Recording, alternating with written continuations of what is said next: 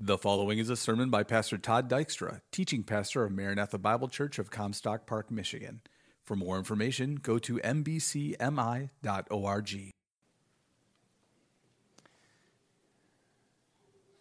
Let's open our Bibles to Romans chapter 12.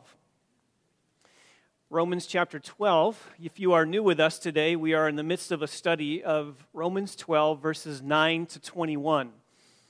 It is a list of 25 instructions, 25 divinely inspired principles and standards that God holds us to as believers.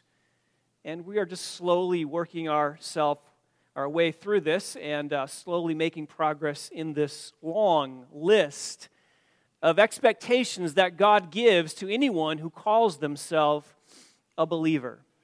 And we don't really need to introduce this anymore because we've been here for a little while, so we're going to jump right into it this morning. Let me read starting in verse 9, Romans 12, verse 9.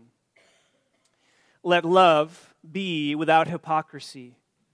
Abhor what is evil, cling to what is good, be devoted to one another in brotherly love, give preference to one another in honor, not lagging behind in diligence, fervent in spirit, serving the Lord, rejoicing in hope, persevering in tribulation, devoted to prayer, contributing to the needs of the saints, practicing hospitality. Bless those who persecute you, bless and do not curse. Rejoice with those who rejoice, and weep with those who weep.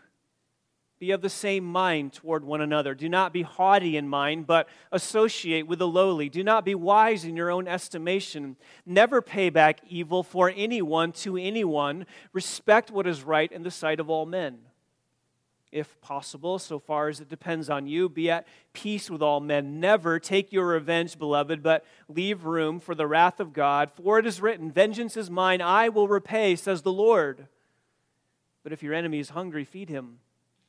And if he's thirsty, give him a drink, for in so doing you will heap burning coals on his head. Do not be overcome by evil, but overcome evil with good. 25 basic characteristics of the supernatural life. And what Paul is doing here in this section is he is connecting for us the link between our profession of faith in Christ, our reality in Christ, and what it means to live for Christ. He is drawing the dots for us between our justification and our sanctification. He's connecting our positional sanctification and our progressive sanctification.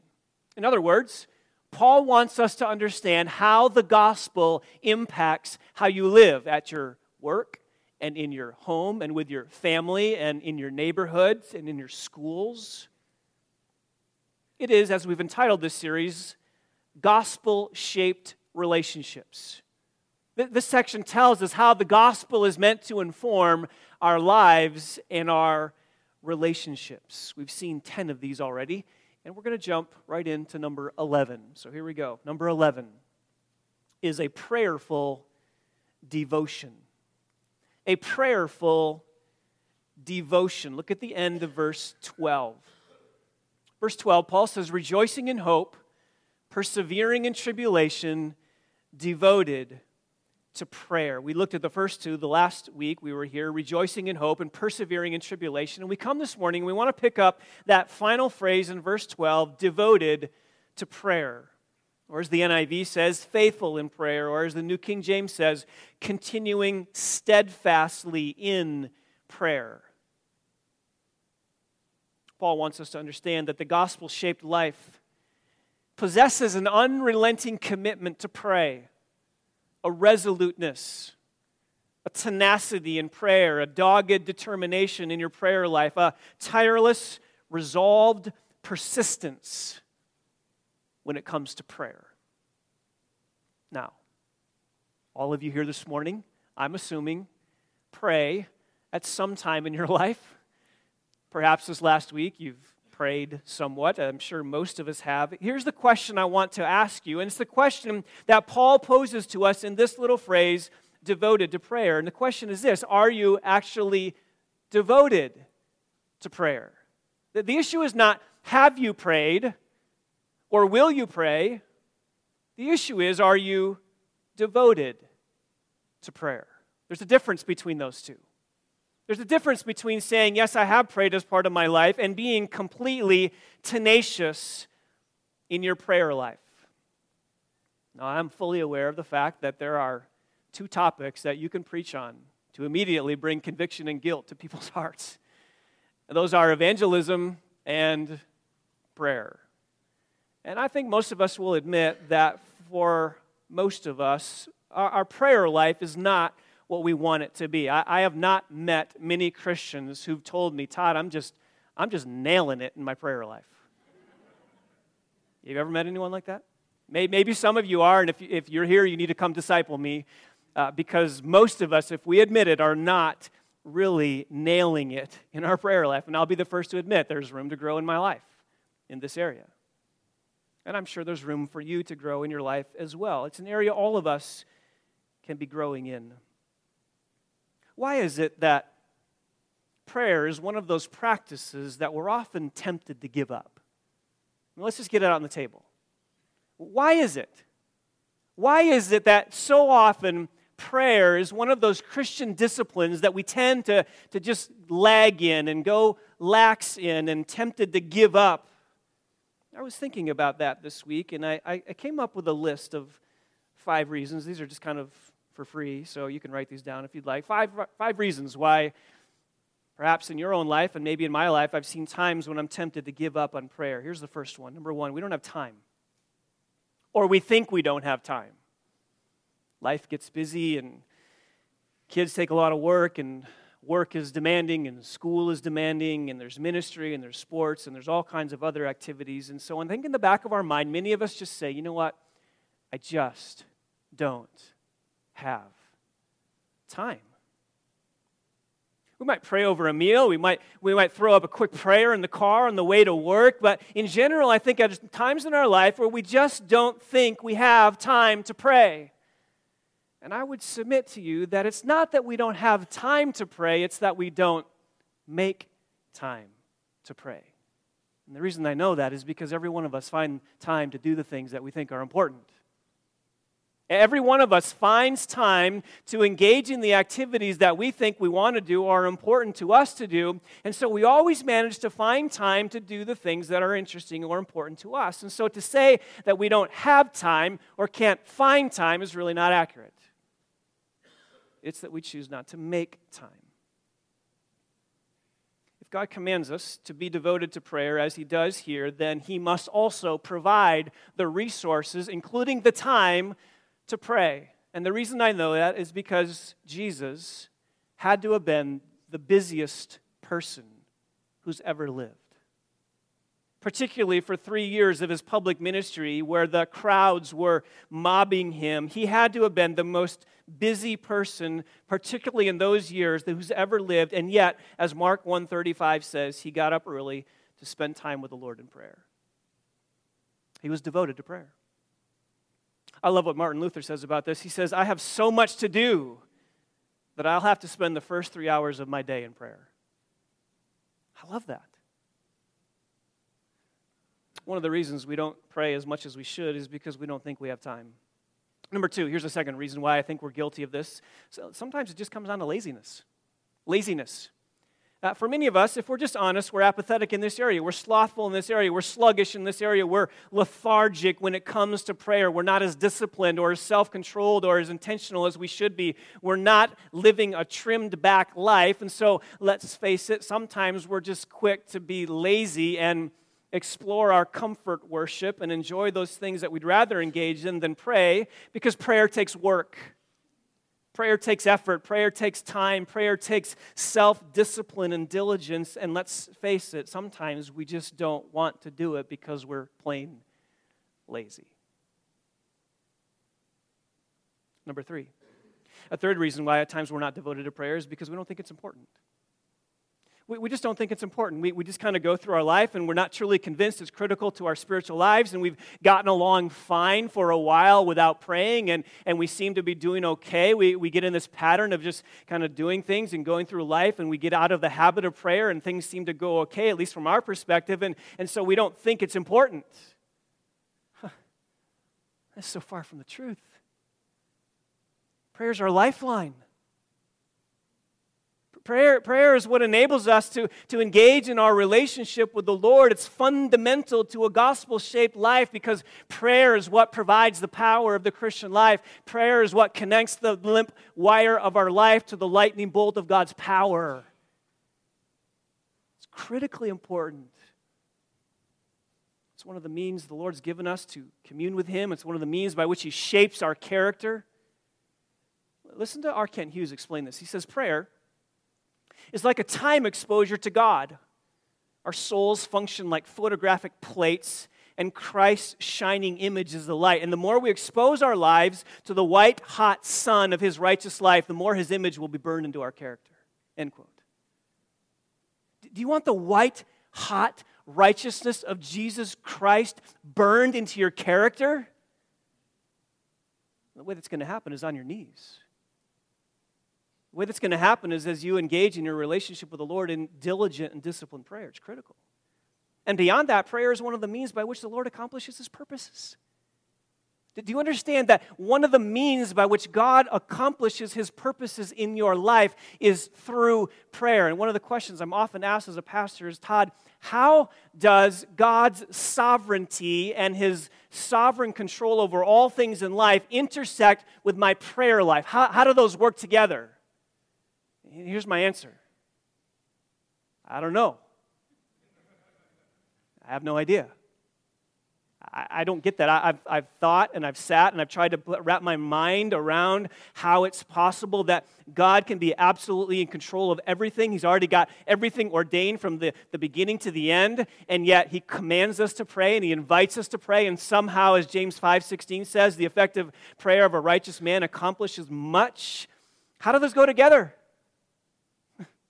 No idea. But they're both true. They're critically important.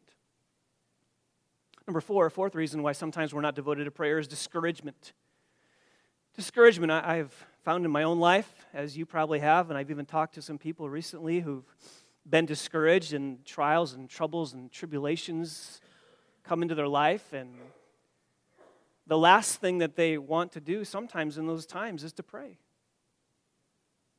We sometimes feel that God has failed us in those moments, and we want to wallow in our misery. We get down, and we tend to just get so focused on ourselves that the very thing that we should be doing is the thing we don't do.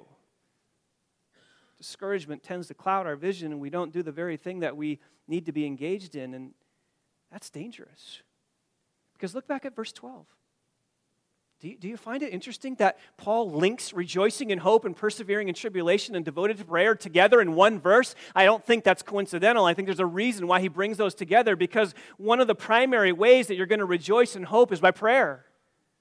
And one of the primary ways that you're going to persevere in the troubles and the tribulations of this present life is through prayer. They're connected. Prayer is, in a sense, the glue that holds our rejoicing and our perseverance together.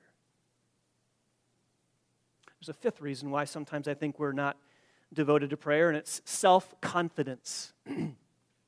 It's self-confidence.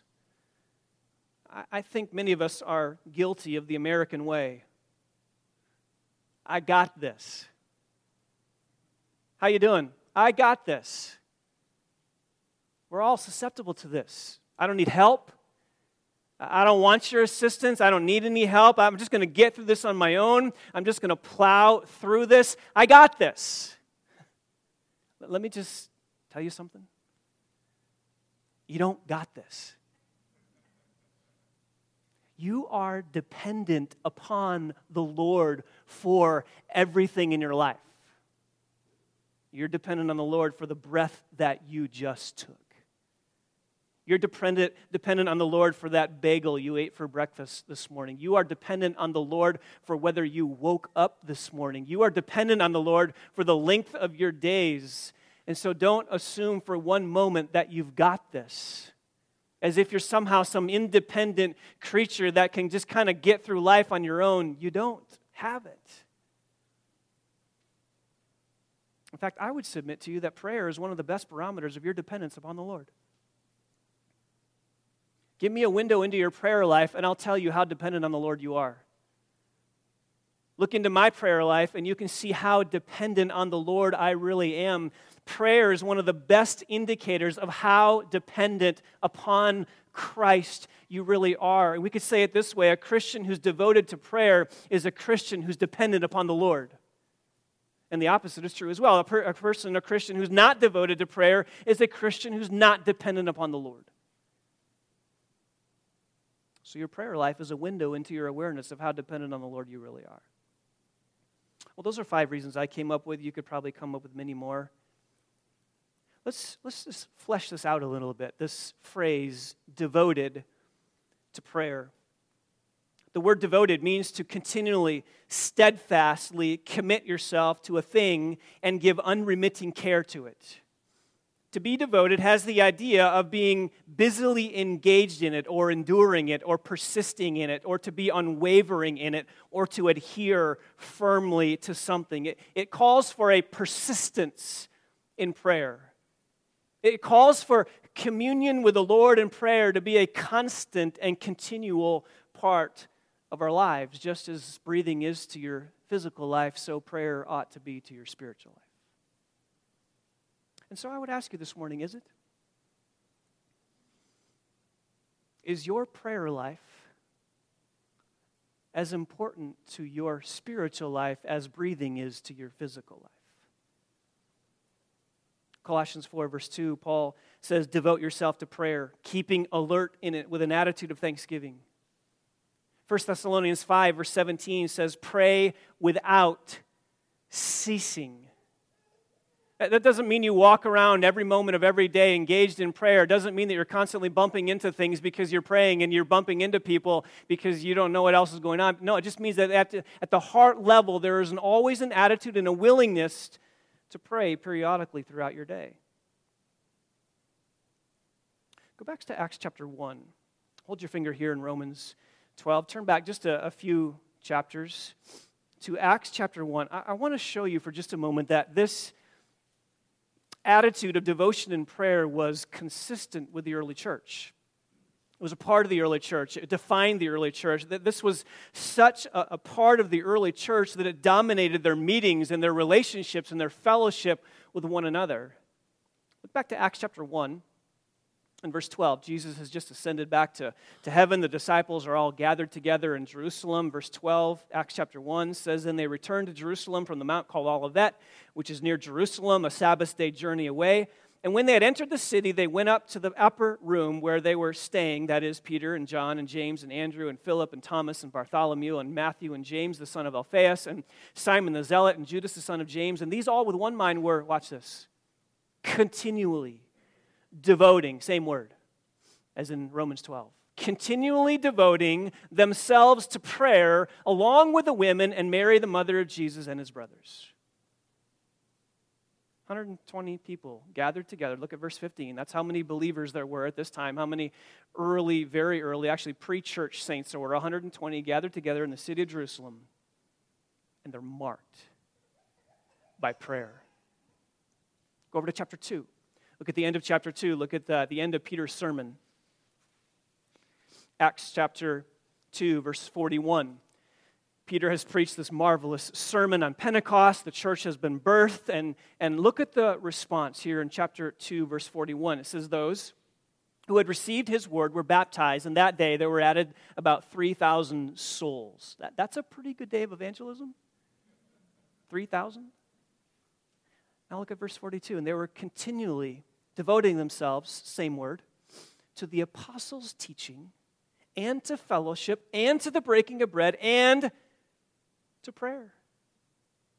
You want to know what defines the church? You want some of the marks of a healthy, godly, Christ-centered church? There they are. They're committed to the apostles' teaching. They're committed to fellowship. They're committed to the Lord's Supper. And they're committed to prayer. Go over to chapter 6.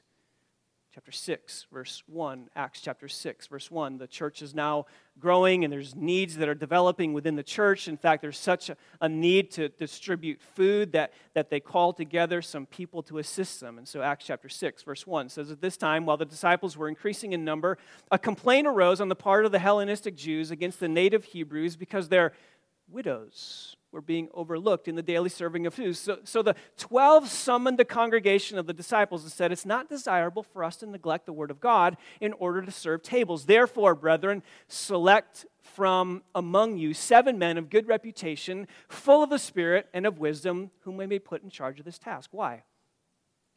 So that we can devote ourselves, same word, to prayer and the ministry of the word.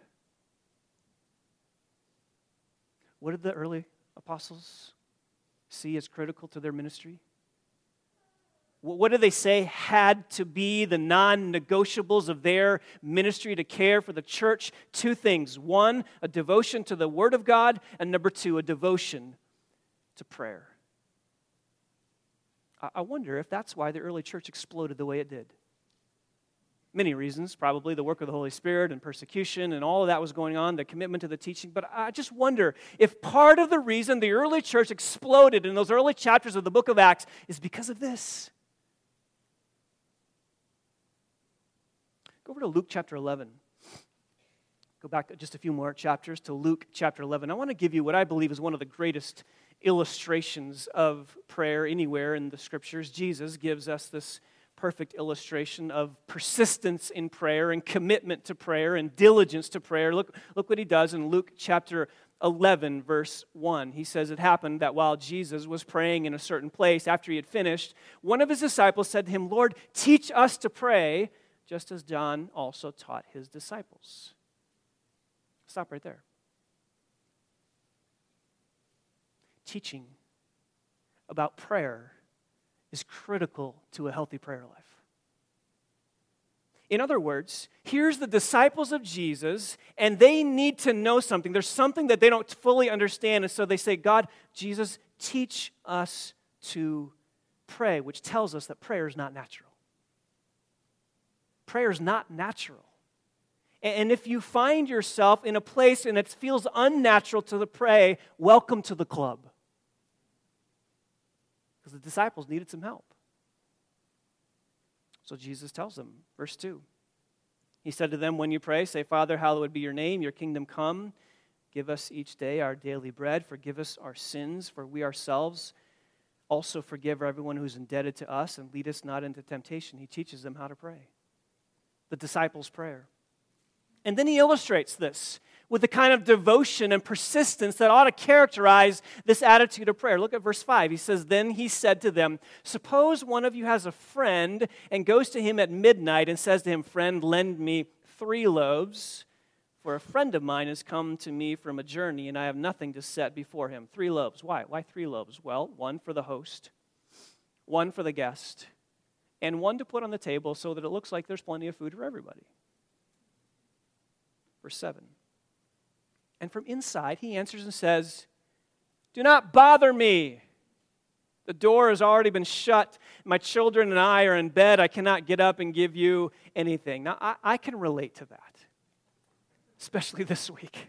You get tucked into bed, it's cold out. The last thing you want to do is get out of that warm bed to deal with something. Well, what happens? Verse 8, I tell you, even though he will not get up and give him anything because he's a friend, yet, watch this, because of his persistence, he will get up and give him as much as he needs. I love that. And you can just imagine the guy is banging on the door. He doesn't go away. He just keeps knocking. He keeps knocking. He keeps knocking. He keeps knocking until finally the guy gets out of his bed. That's persistence. Jesus says that's what you need to be like.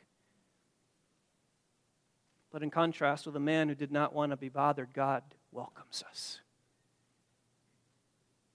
You see, it's an illustration from the opposite. This man was bothered by the incessant knocking at his door, but God, he welcomes us. How do you know? Look at verse 9. So I say to you, ask, and it will be given to you. Seek, and you will find. Knock, and it will be open to you. For everyone who asks receives, and he who seeks finds, and to him who knocks it will be open. Now suppose one of you fathers is asked by his son for a fish, he will not give him a snake instead of a fish, will he? Or if he is asked for an egg, he will not give him a scorpion, will he? If you then, being evil, know how to give good gifts to your children, how much more will your heavenly Father give the Holy Spirit to those who ask him? Marvelous. God wants you to come. He wants you to be persistent. He wants you to be devoted in prayer. Go over to Luke 18 very quickly. Just show you this one very quickly. Luke chapter 18, here's another illustration, another story that Jesus tells, a parable to show that at all times we ought to be praying. That's exactly what this little story here is about. Luke 18, verse 1. He says, now he, Jesus, was telling them a parable to show them at all times they ought to pray and not lose heart. Beloved, that's devotion to prayer right there. What do your prayer life ought to be like? You ought to pray continually at all times and not lose heart. And then he gives us a picture and a story. He says, saying, in a certain city there was a judge who did not fear God and did not respect man. There was a widow in that city, and she kept coming to him, saying, give me legal protection from my opponent. For a while he was unwilling, but afterward he said to himself, even though I do not fear God nor respect man, yet because this widow bothers me, I will give her legal protection. Otherwise, by continually coming, she will wear me out. A little humor there, isn't there? That's what devoted prayer looks like. Consistent, persistent. And the idea here is this is a good lesson from a bad example. God is not like the unjust judge. He's the good, righteous judge who wants you to come, and he wants to hear your request, and he wants you to bring your pleas to him in prayer. So go back to Romans chapter 12. This is the idea here in this final phrase of verse 12, be devoted to prayer. I ask you this morning, how is your prayer life? How's your prayer life? I'm not asking, do you pray periodically? Do you throw up a quick, hey, Lord, help me? I'm not asking that. I'm asking, are you devoted to prayer? Let me give you some words just as we wrap this one up. 4 words that may help kind of flesh this out for us. Here's the first word, regular. Regular. Is your prayer regular? Is it consistent? Not just at a mealtime, not just before you go to bed, not just quick saying a word to the Lord as you're rushing out the door in your car. Not that. Not just when you're in trials, but is it regular, consistent, a normal part of your life? Number 2, varied. Varied. Is it varied? Sometimes we can get in the habit of just always asking, Lord, give me. Lord, I need this. Lord, please help me. Lord, sustain me. Lord, I need this. Please give me this. And we get in the habit of just bringing our requests, and that's not bad, but beloved, there's a whole lot more to prayer than just asking. There's praise. There's confession. There's thanksgiving. Number 3, specific. Regular, varied, specific. Do you pray specifically? I think sometimes, and I'll admit this, sometimes we just get in this rut of generalities. God, just please bless me. Amen. That's all you got? If you want God to work specifically in your life, you need to be asking specifically. Bring your specific requests to the Lord. 4th, spiritual. Regular, varied, specific, spiritual. Here's what I mean by that. So often we pray for someone's health, safety. We pray for their strength. We pray for someone to get better and someone to have a good surgery, and those are all good things to pray for. But how about praying some of the things that Paul prays for in some of his prayers?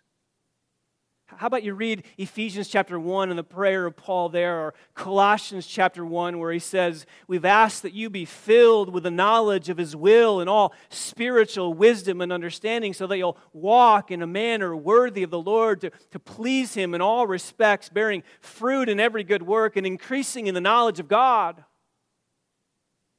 you pray that way? I think sometimes we run out of things to pray because we're not infusing our minds with the things that really matter to be prayed about. So do you have a prayerful devotion? It's part of the gospel-shaped life. Number 12. Here's another one. It's the beginning of verse 13. It's a generous disposition. A generous disposition. Look at verse 13. The first phrase he gives us is contributing to the needs of the saints. Contributing to the needs of the saints. Paul is saying here that Christians are generous.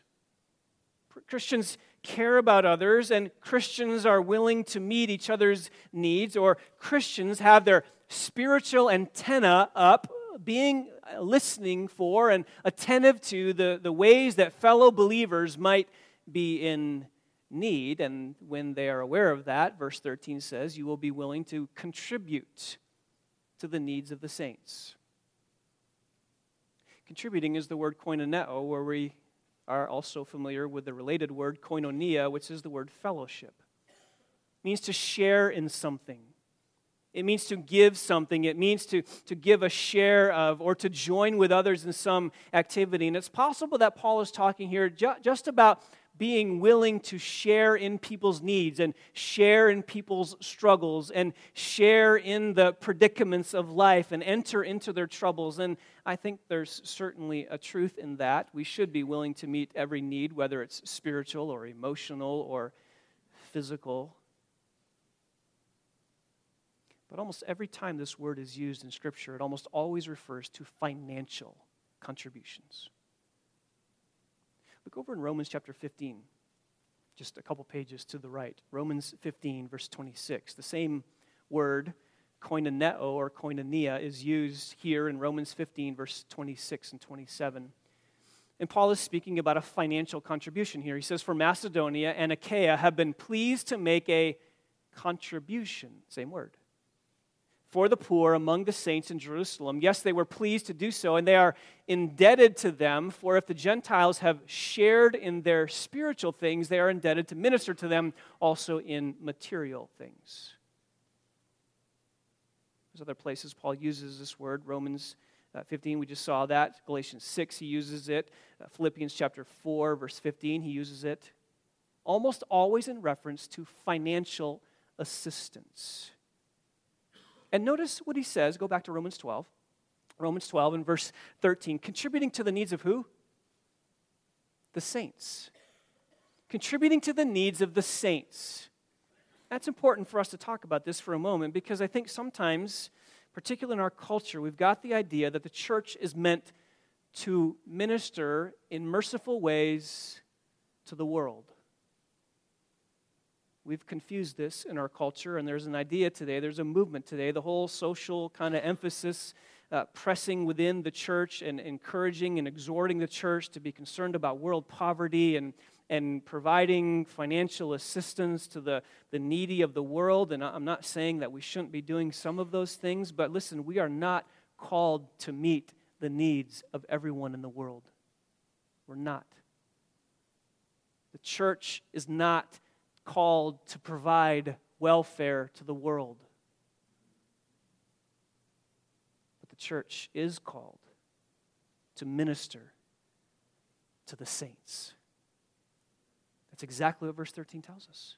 Contributing who? To the needs of the saints. Meaning you as a believer always have your antenna up to the needs of those people sitting around you. And when you find out they're struggling spiritually or physically or emotionally or especially financially, you say, Lord, have you blessed me in such a way that I could be used of you to provide some sort of assistance here?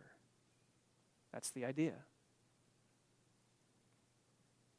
1 Timothy chapter 6. Verses 17 and 18, Paul says, instruct those who are rich in this present world to not be conceited or to fix their hope on the uncertainty of riches, but on God, who richly supplies us with all things to enjoy, instructing them to do good, to be rich in good works, and to be ready to share and be generous. It's written to the church. Go back to Acts chapter 2. You were just there a moment ago. Let me take you back there just to show you again what the early church was like. Go back to Acts chapter 2. At the end, we were just there. Look at the final verses of Acts chapter 2. What I love about this is to see how the church truly ministers to one another. We just read verse 42. They were devoting themselves to the apostles' teaching and fellowship and breaking of bread and prayer. Now look at chapter 2, verse 43. Everyone kept feeling a sense of awe, and many wonders and signs were taking place through the apostles. And all those who had believed were together and had all things in common, and they began selling their property and possessions and were sharing them with all as anyone might have need. Say this is communism. It's not communism. It's not socialism. Because they kept all their possessions. They didn't communally give them, but they owned them. They had them. The issue is, though, once they saw a need, they were willing to sell those things in order to meet the needs of those around them. Go to chapter 4. Chapter 4, verse 32, same kind of thing that we see here. The end of chapter 4, verse 32, the congregation of those who believed were of one heart and soul, and not one of them claimed that anything belonging to him was his own, but all things were common property to them. Verse 33, and with great power the apostles were giving testimony to the resurrection of Jesus, the Lord Jesus, and abundant grace was upon them all, for there was not a needy person among them, for all who were owners of land or houses would sell them and bring the proceeds of the sales and lay them at the apostles' feet, and they would be distributed to each as any had need. I love that. Verse 32. And not one of them claimed that anything belonging to him was his own. Beloved, do you get that?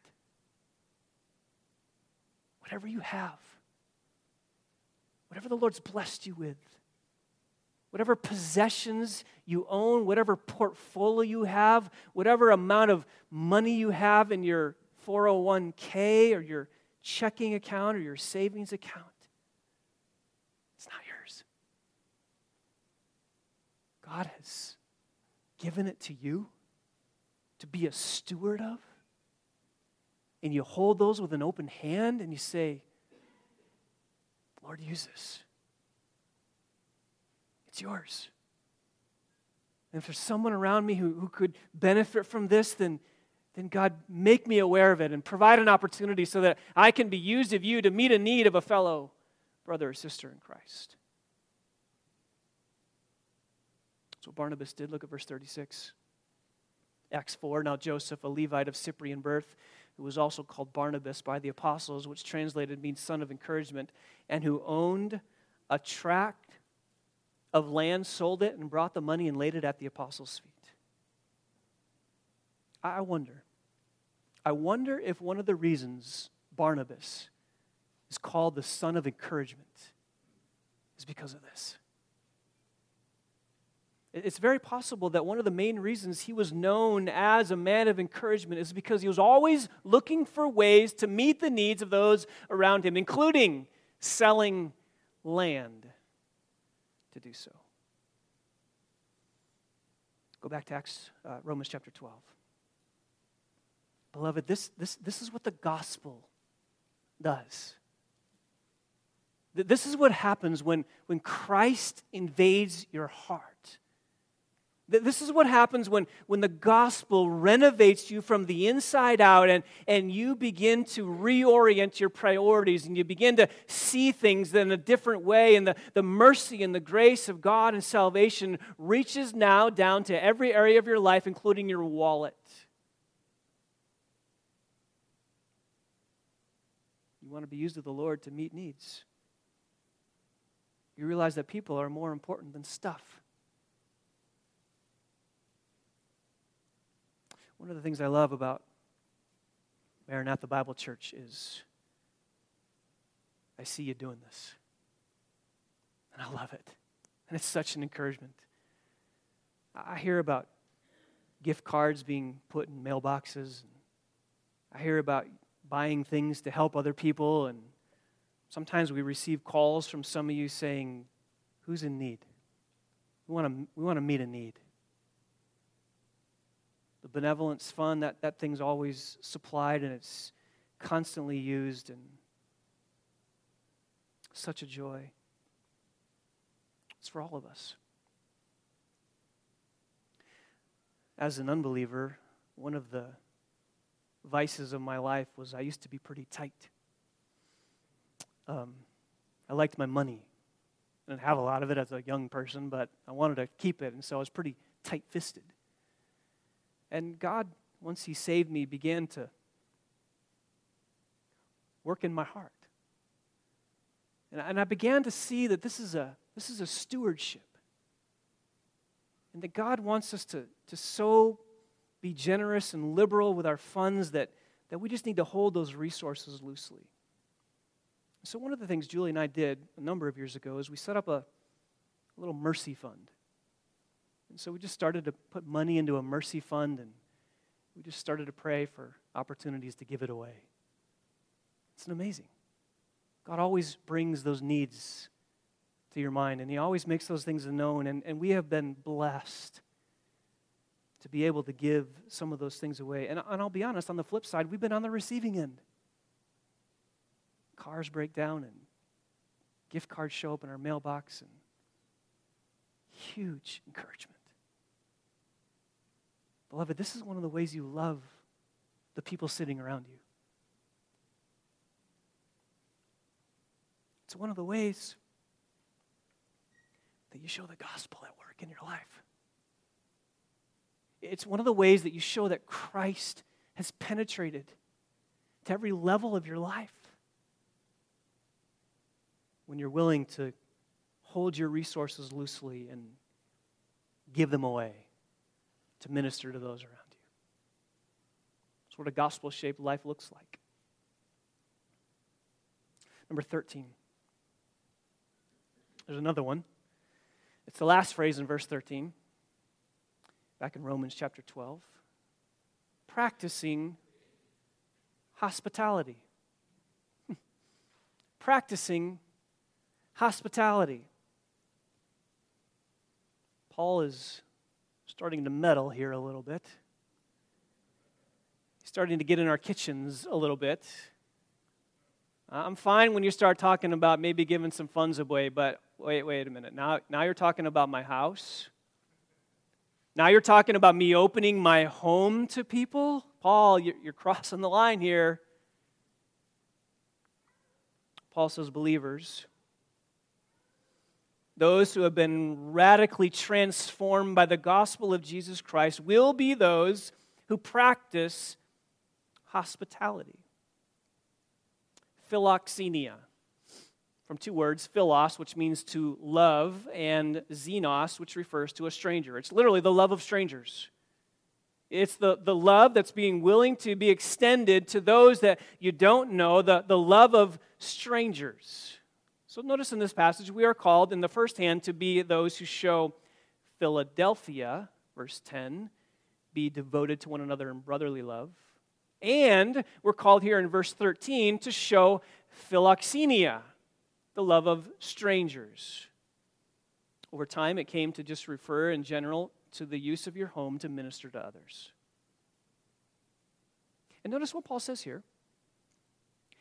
Practicing hospitality. Very strong word. It's not just kind of doing it every once in a while. It's literally pursuing it.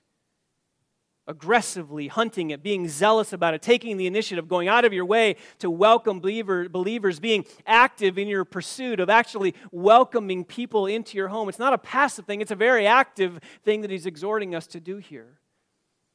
And I think there's a sense in which we maybe don't appreciate what this really means because our culture is so independent. We just kind of do our own thing and we have hotels and it's all good. And yet you have to go back to the Old Testament and even the New Testament to realize how critical this was to believers. In the New Testament, there were no such things as Motel 6, we'll leave the light on for you. There was no internet. You couldn't call ahead and make your reservations. You couldn't get on your cell phone. You couldn't. There's no Priceline.com where you can kind of figure this all out before you get there. No, it's like you are going somewhere and you're traveling, and if there's no inns, and there weren't many because they just weren't very available, and even the ones that were very expensive and filthy and filled with all kinds of immoral behavior. And so if you had to travel somewhere, you are oftentimes, as a believer, at the mercy of other believers in that city.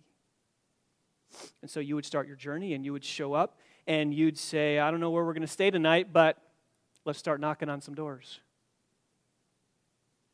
Knock on a door, find out they're believers. Can we stay? Sure, come on in. Let's do this. Joseph and Mary did this very thing, didn't they? Show up in Bethlehem, and there's no room for them in the inn. And I've always wondered, what house did they show up at? Wouldn't you like to have met those people?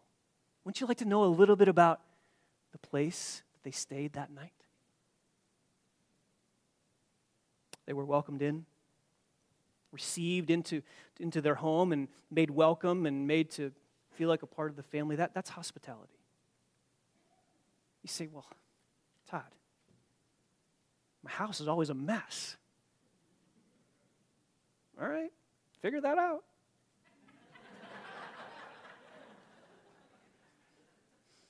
You say my house is, I'm not getting in trouble for that one. My house is too small. So, put them on the floor. In fact, put yourself on the floor and put them in your bedroom. This is one of the ways we love people. It's one of the ways we really love fellow Christians. Leon Morris says, Paul is not advocating a pleasant social exercise among friends, but the use of one's home to help even people we do not know, if that will advance God's cause. That's why hospitality is important. It's not about you. It's not about having it all cleaned up. It's not about having it all perfect. It's not about having a full refrigerator. It's not about having this perfect, beautiful, gorgeous home. It's about the gospel. It's about God's cause. It's about furthering His kingdom and being a blessing to fellow believers. By the way, this is a requirement for elders. You have to be hospitable to be a church leader. 1 Timothy chapter 3 and Titus chapter 1 demand and require that all those who are in church leadership at the elder level must be hospitable. Open homes. Come on over. We're approachable. Be involved in our life. We want you in our home. Welcome here. You're part of this family. You're a fellow brother and sister in Christ. You are loved and welcomed here anytime. But don't just think that this is just for leaders. It's for every one of us. In fact, Hebrews 13, verse 2, you know this well. Do not neglect to show hospitality to strangers, for by this some have entertained angels without knowing it. Every time I read that verse, I wonder, has that ever happened to us? Happened to Abraham, of course. It happened to Sarah and Abraham back in Genesis 18. It happened to Lot in Genesis 19. There are other places this happened. We've had strangers in our home. I don't know. Maybe they're an angel. This is one of the greatest blessings that we will have as being a believer. The joy of rich Christian fellowship in your home with other saints, caring for one another, blessing one another, using your home as a place for ministry. Over the last 25 years, Julie and I have had the privilege of having many people in our home, many of them overnight, some from around the world, some who didn't speak English. And she has this little guest book that if you've been over to our house, she's probably made you sign it. And every once in a while, we'll just page back through that thing, and it's getting pretty thick, and we just look back, and all the people who've come through our house in 25 years, pastors and missionaries and people from our church and friends and neighbors, and those are some of our greatest memories. Some of our greatest blessings is to be able to leaf through that and remember all the people who've been a part of our family for a short time. On the flip side, I have traveled quite a bit and been blessed to be able to be in other people's families' houses in Russia and the Ukraine and Kazakhstan and Venezuela and the Canary Islands and Croatia and Malawi. And I wish I could take you to Malawi. And I wish I could introduce you to Jim and Bethany. And I wish you could meet them. Because 2 weeks out of every month, they've got instructors living in their home. And they welcome us in, and we're a part of their family and their kids, and we eat dinners together. And it's one of the greatest joys of me going to Malawi as we teach in the Central African Preaching Academy. It's the privilege of being with them and being in their home and being a part of their family. And that's as much a blessing to me as it is teaching those men theology and how to preach. Are you willing to do that? It takes you getting outside of yourself a little bit. It takes you being willing to be inconvenienced a little bit. Maybe that's why an Italian proverb says a guest is like a fish, and after 3 days they stink. That's why another proverb says, treat your guest as a guest for 2 days, and on the third day, give him a hoe, meaning make him work. Maybe that's why Peter says in 1 Peter chapter 4, verse 9, be hospitable to one another without complaint. Why does he have to add that? Why does he have to add that little extra phrase at the end, without complaint? Because you know exactly what this is like. You get the phone call. Hey, we're passing through town. We'd really love to stay with you, and we'd love to spend some time with you, and we're just wondering if we could drop in and spend a night. And you go, oh, not this week. My house is trashed. The kids have written on the walls. They destroyed an entire bedroom. I got nothing in the fridge. My calendar's maxed out. Yeah, we'd love to have you. Right? That's the attitude of a believer, that we say, absolutely, we are willing to be inconvenienced for the sake of Christ and for the sake of the gospel.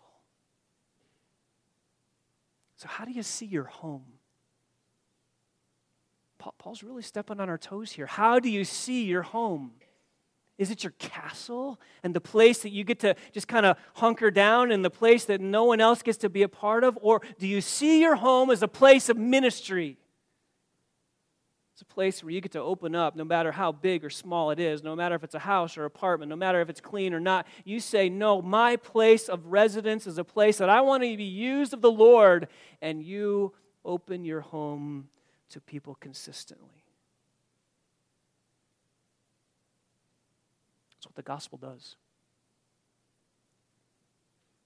The gospel makes you love fellow believers to the point that you're willing to say, come on over. Come on over. I was reading an article this week called The Lost Art of Hospitality.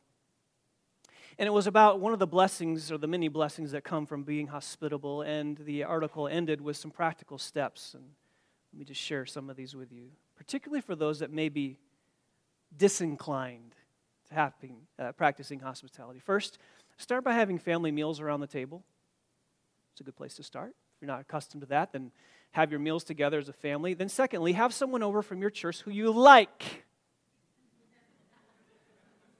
Just start small.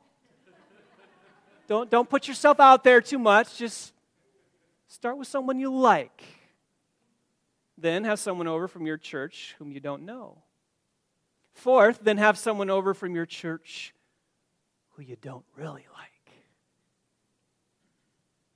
And then walk over to your neighbor's house. Fifth, and ask them to come over for dinner. Are you doing this? Many of you are. I see it after church. I love it. Let's excel still more in this area. Put something in the oven Sunday morning and come to church and start asking, can you come over? And keep asking until someone says yes. Take someone out for lunch. How about finding someone who's new, who's trying to find a new church home and trying to integrate into a church family, and you need to remember how difficult that is. That is not easy to do. It is a challenge. Anytime you move from a place of comfort and a place you're familiar with and you move to a new church and you begin new relationships, that is hard, and we forget what that's like when we've been in a church for a while. And so put yourself in their shoes. Track them down. Find them. Say, hey, what are you doing today? Let's go grab some lunch. Hey, why don't you come over on Wednesday?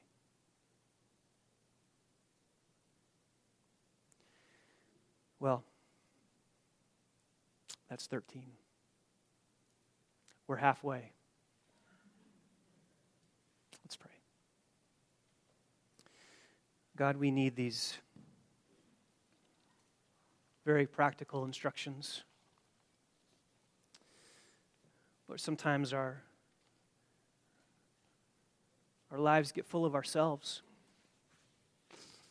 And we get so consumed with our struggles and our trials and our difficulties that we don't pray.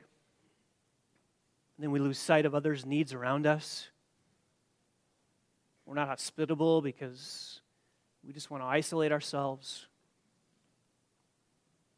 And the gospel has a way of reorienting those priorities. Christ teaches us to look outside of ourselves. Christ teaches us to come to you in prayer. And Christ teaches us to make sure that our homes are an open, welcoming place for others so that we can serve them and minister the gospel to them and serve them as brothers and sisters in the Lord. So God, drive these principles deep into our heart. Let us not just walk away thinking, man, someone should have heard that today. Lord, let us practice these things. And let us be able to be those who live a gospel-shaped life for your honor and glory. We pray these things in your name. Amen. You've been listening to a sermon by Pastor Todd Dykstra, teaching pastor of Maranatha Bible Church in Comstock Park, Michigan, where we exist to display God's glory, declare God's truth, delight in God's Son, and disciple God's people. No part of this digital file may be reproduced or distributed without prior written consent. For permission, go to mbcmi.org.